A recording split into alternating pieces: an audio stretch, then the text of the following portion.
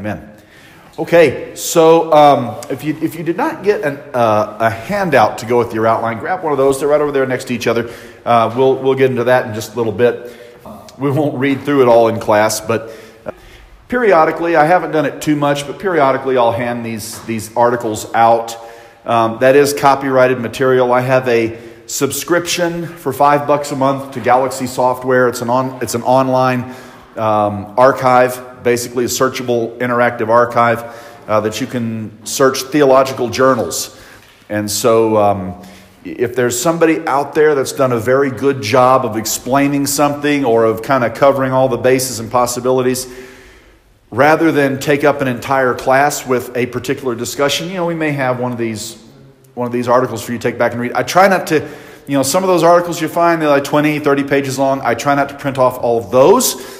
So, and also this outline, this article is not going to be available for download from the website just because of copyrighted material. But all the information's up at the top. You can probably find it online. Or it's like seriously, $5 a month, depending on how much reading you do and how much research you do, it may be worth it to get a subscription. And you can, if you have a paid subscription, you can download the articles and read those for, like I said, $5 a month. It works out well for me, but it's just a recommendation for you. So if you got your Bibles open to Revelation 11, we'll be looking at verses 1 through 14 this morning. Revelation 11, 1 through 14. And I just want to start off with verses 1 through 6 here. It says this, "And there was given me a reed like unto a rod. And the angel stood, saying, Rise and measure the temple of God and the altar and them that worship therein. But the court which is without the temple leave out, and measure it not. For it is given unto the Gentiles, and the holy city shall they tread under foot 42 months. And I will give power unto my 2 witnesses, and they shall prophesy 1,260 days, clothed in sackcloth. These are the 2 olive trees and the 2 candlesticks standing before the God of the earth. And if any man will hurt them, fire proceedeth out of their mouth, and devoureth their enemies. And if any man will hurt them, he must in this manner be killed. These have power to shut heaven, that it rain not in the days of their prophecy, and have power over the waters to turn them to blood, and to smite the earth with all plagues, as often as they will." We'll stop reading right there. So these are 2 individuals that we've not seen before. They're going to have apparently a worldwide ministry, and that's going to constitute the bulk of our study today. But first we want to notice here, number 1 there on your outline, it says we must notice the special work of John and the 2 supernatural witnesses. Their special work. In verses 1 through 6 that we just read there, it says the special task of measuring went to John. The special task of measuring went to John. John was told to measure the temple. And obviously we're probably talking about the tribulation period temple. And so there was a temple. They had the tabernacle in the wilderness that moved around with them.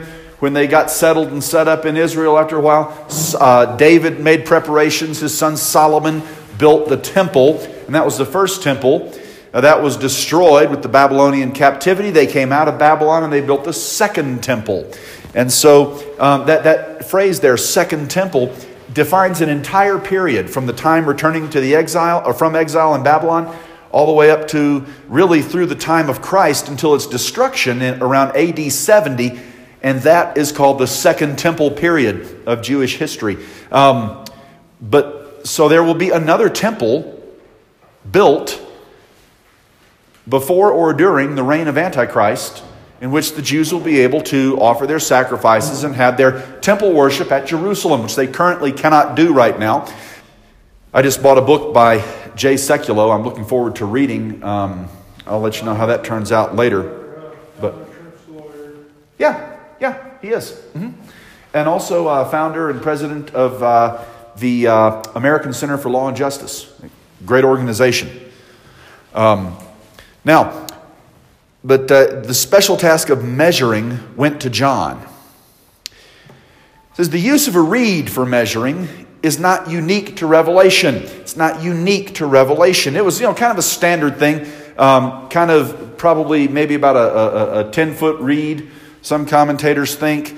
And as we read it, we see that Ezekiel was given a similar command, and you can find that in Ezekiel 40, verses 3 through 4. But Ezekiel was told to measure. Zechariah saw Jerusalem measured in a similar way in Zechariah 2, verses 1 and 2. But there's a reed.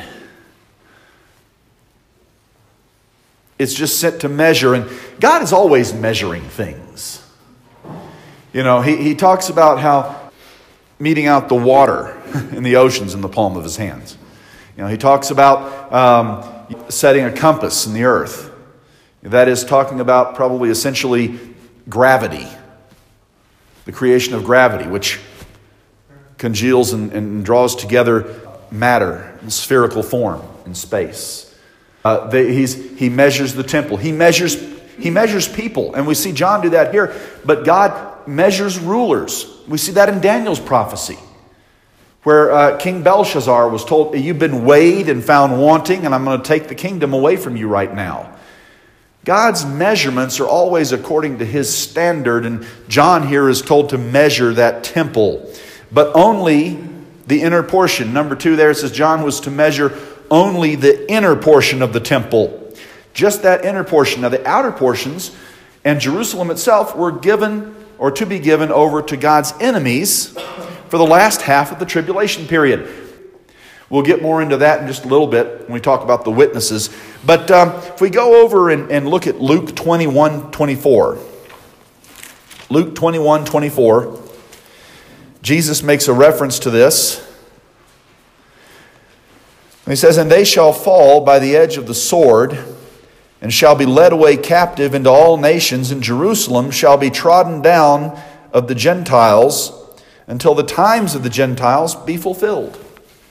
And so this is kind of even happening right now. There's a fulfillment in AD 70 with when Rome threw them out of Jerusalem. Again, AD 135, the Bar Kokhba revolt. They tried again basically and failed. But here we see that Jerusalem and apparently the outer courts are going to be trodden under by the Gentiles until the times of the Gentiles be complete. Basically, there's a period in Scripture where God is no longer dealing with Israel. Probably starting at the Babylonian captivity. And they came out and they're kind of restored there. We understand that. But as far as a major world power, you're not going to see it until after the close of the tribulation period. That the times of the Gentiles have their culmination with the rule and reign of Antichrist. By the way, so does the dispensation of human government.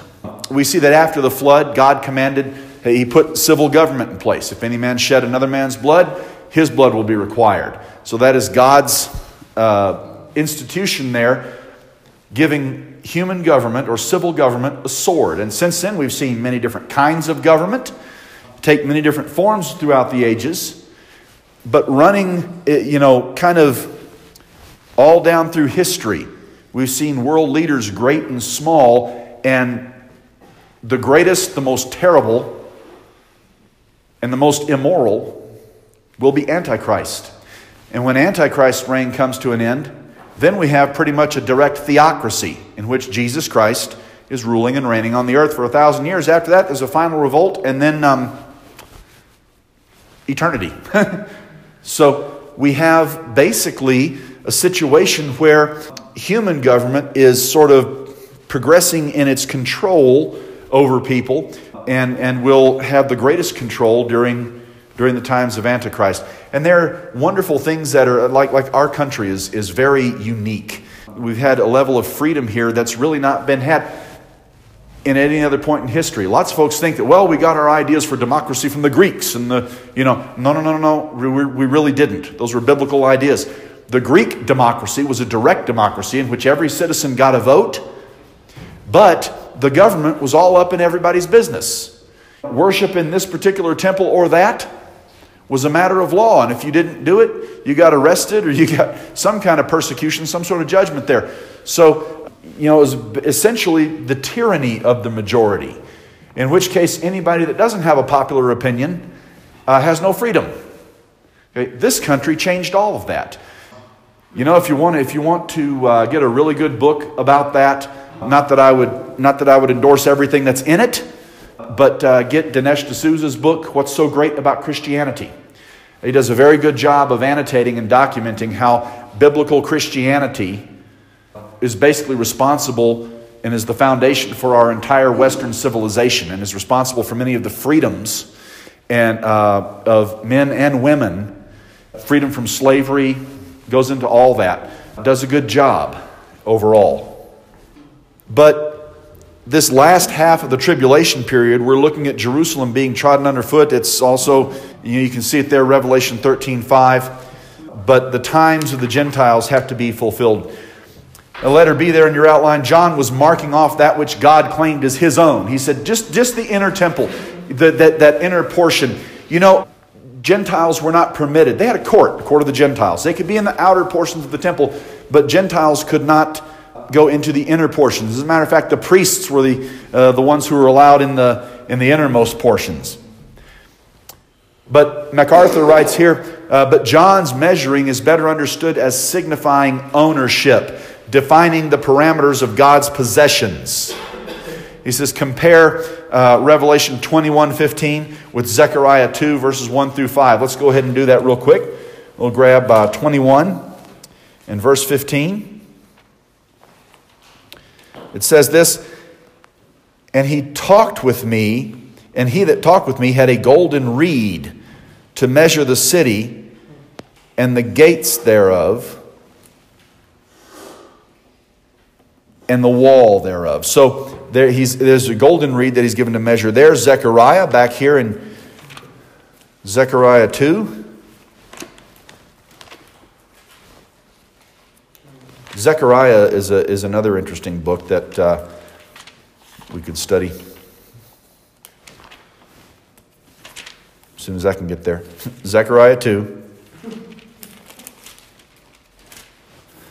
Zechariah 2 here, verses 1 through 5. I lifted up mine eyes again and looked, and behold, a man with a measuring line in his hand.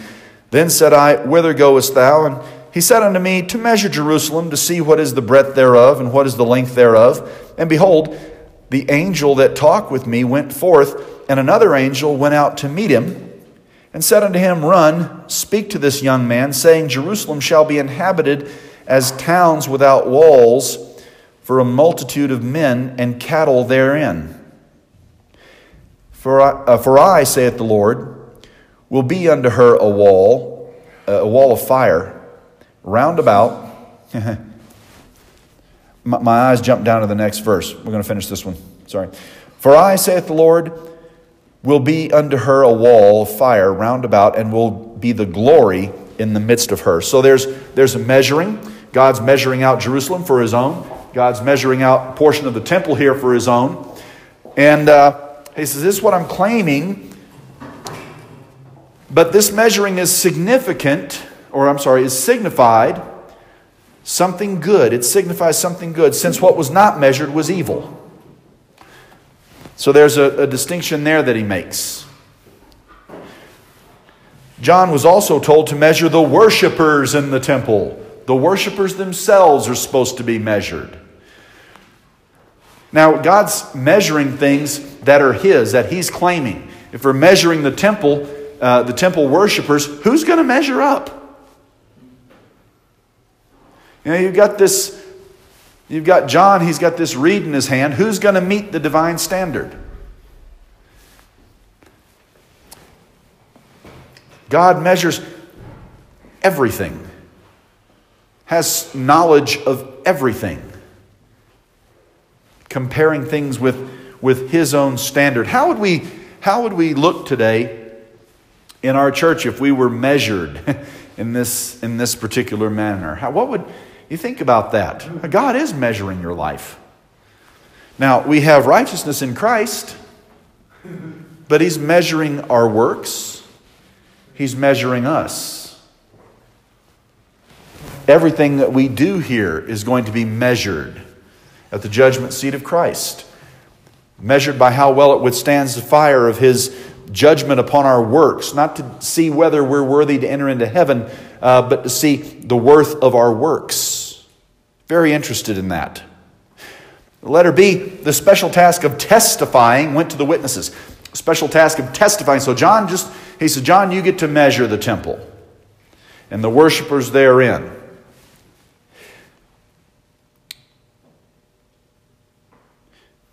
You know, we typically think of John actually as the apostle of love. Could it be that God is measuring the love of the worshipers? Well, that would really tell us a lot in this particular day and age that we're talking about, that tribulation period, because what's the judgment of Christ upon the Gentiles that are in the earth, and upon the Jews too? Did you love me? Did you follow my commands? Did you treat my brethren, these Jews, well? Did you love me well? But the special task of testifying went to the witnesses. Now, number one in letter B, the identity of the witnesses is the source of great debate and lively discussion. So you see handout, the two witnesses of Revelation 11. This is an article out of Bibliotheca Sacra in 1997. I'm sorry, 1997. By Daniel K. Wong. And Mr. Wong does a very good deal here. He deals very well with the identity of the two witnesses. He talks about the different viewpoints, symbolic interpretations, corporate interpretations by that. Do they symbolize all believers? Do they symbolize a group of people? Literal interpretations. And then he talks about the preferred interpretation as he sees it. Now, I may not endorse every idea that we find here, obviously, in the article, but he does a wonderful job of discussing who these witnesses are. You know, what do we think of when it talks about the witnesses and the things that they'll do? We know that, first of all, they're indestructible until God says they've served their purpose. So folks are going to try to kill these people. Nothing is going to work, and not only will they not be able to be destroyed, but it says that they'll destroy those who try to destroy them with fire out of their mouth. You know, so, and then not only that, but he says that they'll be able to shut up the rain in heaven so that it doesn't rain. They will smite the earth with all the plagues. And not only will they smite the earth with all... Think about the last time we saw anybody smiting the earth with plagues. It was, Moses. Moses smote Egypt with plagues. Now, Moses was told by God what to do and where to go. These gentlemen here, whoever they are, they're going to be able to smite however they want, whenever they want. That's some serious freedom. Go around and, because basically it's the outpouring of God's judgment. He says as often as they will, as often as they want to. So who are they? A lot of folks, if we think about what Scripture says, it is appointed unto man once to die, and after this the judgment. Well, lots of folks think that there's really only two people ever gone to heaven without death. One was Enoch, and another was Elijah. So if everybody has to die once, maybe these guys are coming back in some sort of a form, and they'll be the ones that are carrying out these judgments. And that's got its merits. But here's the thing about that. If they're coming back, they're not coming back as glorified saints, because glorified saints can't die, and God is going to allow them to be destroyed, probably by Antichrist, after a time, after their ministry has run its course. The other thing is, lots of people aren't going to suffer death. Anybody who's alive in Christ, anybody who's saved and living at the time of the rapture is just going to be translated. So those people, a large group of people, will not be required to die. So it doesn't necessarily hold that it must be Elijah and Enoch. But with that in mind, let me say this. There's a lot of symmetry that we see in Scripture. In the Old Testament, Elijah and Enoch are translated directly into heaven without suffering death. In the New Testament, there are two people who are going to be cast directly into the lake of fire without suffering death. Who are they? Antichrist and the false prophet. Yes. Antichrist and the false prophet. So there's, the way God works things out in His Word for us is there's sometimes a great deal of symmetry that we see. But what about Elijah and Moses? Elijah shut up heaven that it didn't rain. Moses smote the earth with plagues. Now, one of them didn't die, the other one did. And so that raises a question. If it's appointed to man once to die and after death judgment, does that mean Moses has to die twice? So is there a violation there? Is that word only generally speaking? Because really and truly, we don't hear about anything that happened to any of the people that Jesus raised. We know Lazarus, Jairus' daughter. Did they die again? Presumably. I think it's either Pentecost or Walvoord or Chafer who is of the opinion that maybe they got translated, that they didn't have to die again. They just got some sort of a rapture-like event, took them up, and it's just not recorded for us. We don't know. So there's good arguments for both of those viewpoints, but we really don't have any solid principles whereby we can say this is who they are. That the Bible does not identify them pretty much indicates that their exact identity is not important. Their purpose is what we need to look at. And there are some other options, and Mr. Wong goes to great detail, actually Dr. Wong, I should say, goes into detail with that. And it could be that they are simply two tribulation-age saints, the two people that get saved, and at a certain point God says, I'm going to empower you this way. That could very well be. But read through that article this afternoon. It makes for interesting reading. I think he does a good job at exploring the options. But here, go ahead and get back to the outline. They, that is the witnesses, they are the olive trees and the candlesticks of Zechariah 14. I believe I gave you the wrong reference there. I'll have to fix that.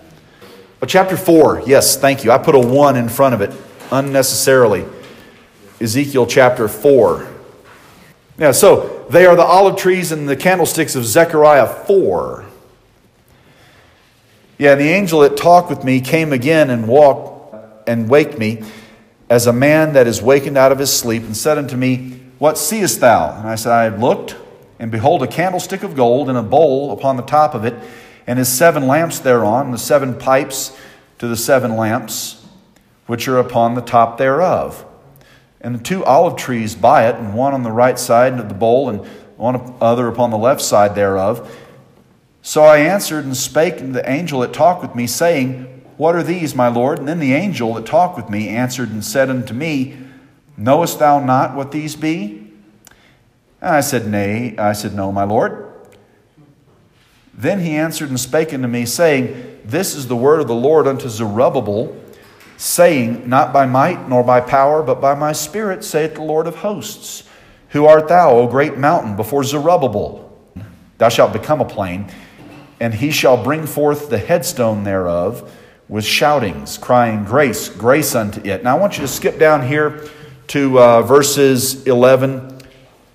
We'll start with verse 11. It says, Then answered I and said unto him, What are these 2 olive trees upon the right side of the candlestick, and upon the left side thereof? And I answered again and said unto him, What be these 2 olive branches, which through the 2 golden pipes empty the golden oil out of themselves? And he answered and said unto me, Knowest thou not what these be? And I said, No, my Lord. Then he said, These are the 2 anointed ones that stand by the Lord of the whole earth. So the 2 anointed ones. So lots of references there. The first we see, the short-term fulfillment was Joshua, the high priest, and Zerubbabel, the political leader, in the short term, but also they're associated with the second temple. The ultimate reference is to these 2 witnesses in the temple of the tribulation period. So there's, again, roots back into the Old Testament, but the work for which they are set aside is preaching. It's preaching. He said they're going to prophesy. They're going to prophesy. And they're going to smite the earth. But like the prophets of old and preachers of today, they will receive harsh persecution. Folks are going to try, because they don't want the message, they're not going to like the message, they're going to try to come against them, and anybody that tries to hurt them is going to be killed pretty much instantaneously with fire out of their own mouth. Unlike God's men of other ages, they will have the free course to wield God's judgment as often as they will. The prophets, think about the prophets. The prophets were told, what to do. Elijah was allowed to call fire down from heaven, operating in the will of God, prophesying to the people. James and John tried it, and the Lord said, no, wrong time, wrong spirit. But these here are able to rebuke disbelief or rejection, with fire out of their mouth, with plagues. Who do you think you are, preaching that righteousness of God to me? That's a hate crime. Oh yeah? Boils. Flies. Got some lice for you. Your water's turned to blood. How about that? That's going to be a terrible time. Now, if we look here, it says in point number 2, we must also note the time of death and resurrection of the witnesses. Verses 7 through 14, back over in Revelation chapter 11. It says here beginning in verse number 7, and when they shall have finished their testimony, the beast that ascendeth out of the bottomless pit shall make war against them, and shall overcome them and kill them, and their bodies shall lie in the street of the great city, which spiritually is called Sodom and Egypt, where also our Lord was crucified. We're talking about Jerusalem. And they of the people and kindreds of tongues and nations shall see their dead bodies 3 days and a half, and shall not suffer their dead bodies to be put in graves. And they that dwell upon the earth shall rejoice over them, and make merry, and shall send gifts one to another, because these 2 prophets tormented them that dwell on the earth. And after 3 days and a half, the Spirit of life from God entered into them, and they stood upon their feet, and great fear fell upon them which saw them. And they heard a great voice from heaven saying unto them, Come up hither. And they ascended up to heaven in a cloud, and their enemies beheld them. And the same hour was there a great earthquake, and the 10th part of the city fell. And in the earthquake were slain of men 7,000, and the remnant were affrighted, and gave glory to the God of heaven. The second woe is past, and behold, the third woe cometh quickly. Now, here's something to consider.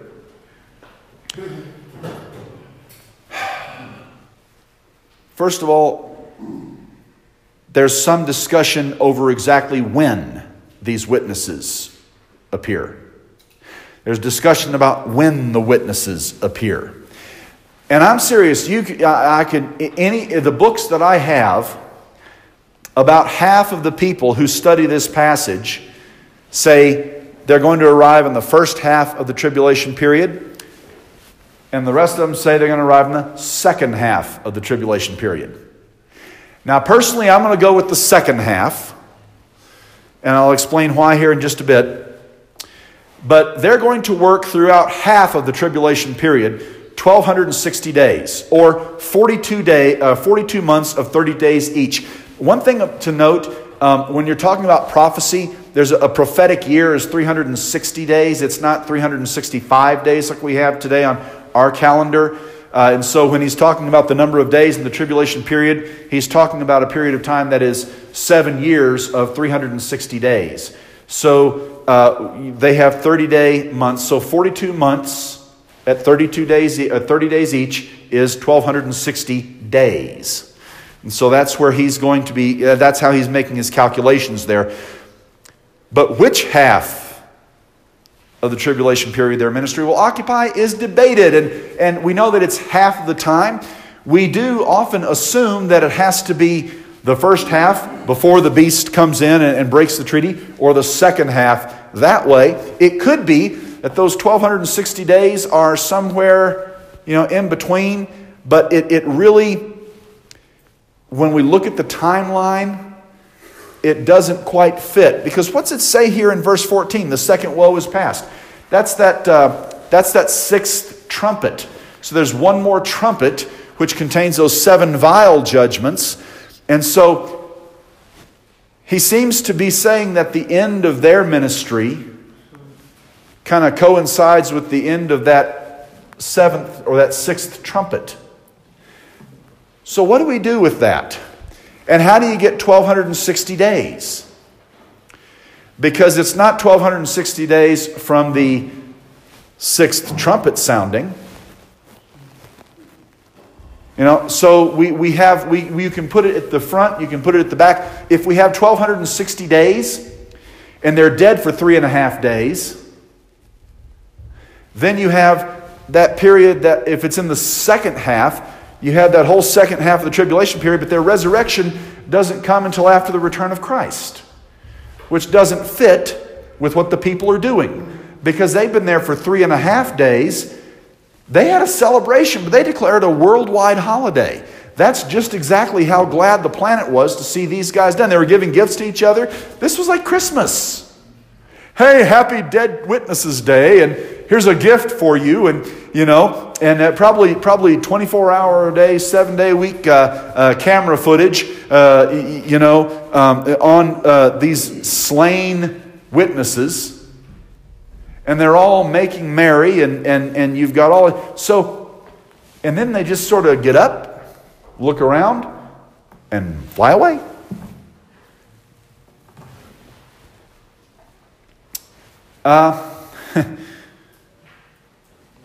Here, look back at your outline, number 2 under letter A. I'm going to go out on a limb here and say that the second half seems the best answer. Since the Gentiles, Walvoord writes, since the Gentiles are said to tread the holy city underfoot for 42 months, this ill treatment better fits the second half, the latter half of the tribulation period, the tribulation week. I'm also going to say that they are witnesses, and that their last act of witness may very well be their ascension. Because what did they just testify to? The fact that He's Lord over death, that He's Lord over everything, and that nothing you do can ultimately stop the Lord. So if you have a period of 1,260 days, and then that last 3.5 days, they're dead, and on the 1,260, they get up, and they rise to heaven. I don't see a problem there. But just consider the task that they have. It doesn't really particularly say that anybody is going to listen to their prophecy. It doesn't really even say that they have any message of hope in with that. Really, their primary action seems to be judging with fire and turning water into blood and stopping rain and, smiting with plagues. But it may very well be, and I think probably will be, that certain people will get right with God. They will come around by that. But also notice here, letter B, they cannot be harmed until they have served their purpose for being here. They can't be harmed until they've served their purpose for being here. Enemies are overcome with fire. Enemies are overcome with fire. Judgment for rejecting their message comes in the form of plagues. We must assume it's for rejecting their message. They're sent to prophesy. They're preaching to the people. Even in the minor prophets, some of the darkest minor prophets, there's always some kind of a message of hope somewhere. Many times for Israel. But think about the judgment of God. Even upon Israel, God had it. They were going off into exile. But Babylon was knocking at the door. It was still apparently not too late, because Jeremiah was still preaching, hey, repent. Okay, not? Well, then don't try to resist them when they come. Just accept it as the judgment hand of God. And they didn't listen to that either. But God is always there. He's always waiting.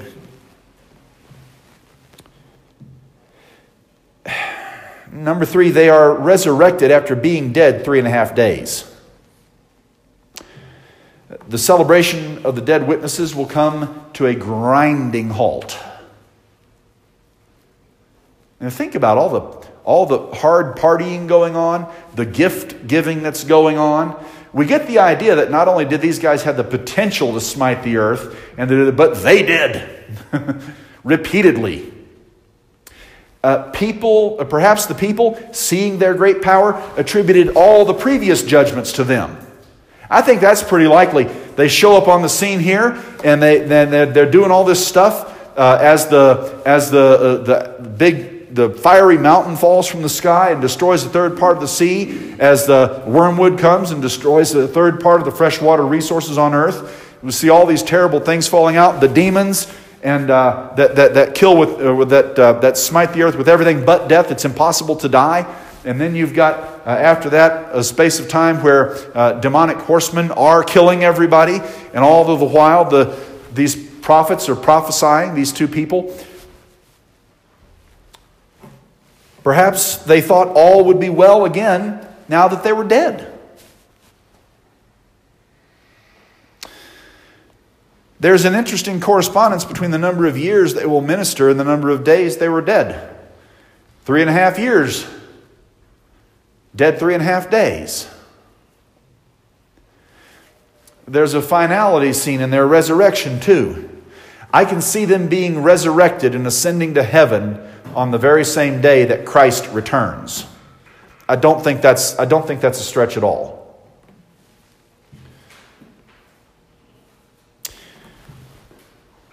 But we simply don't know.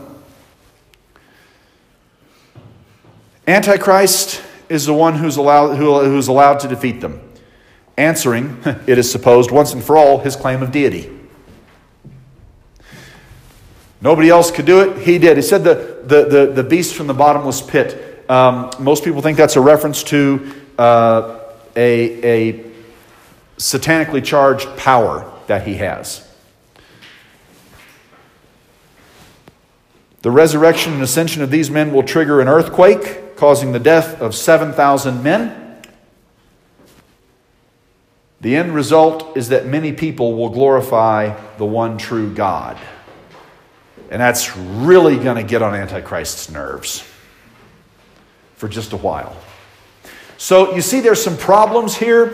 We see there's some issues. As again in verse number 14 it says the second woe is past. Are we to take that then as their ascension to heaven ends the events of the seventh trumpet? Or could it be that simply that second woe starts with the seventh trumpet? All this has been going on, and rather the sixth trumpet. I'm sorry. That second woe starts, and just the fact of their death and resurrection occurs at the end. So you see, there's a chronology that's very difficult. I found another article about the chronology of the book of Revelation in general, but that seemed to be a bit too much to hand out here in one lesson. Perhaps we'll get to that later.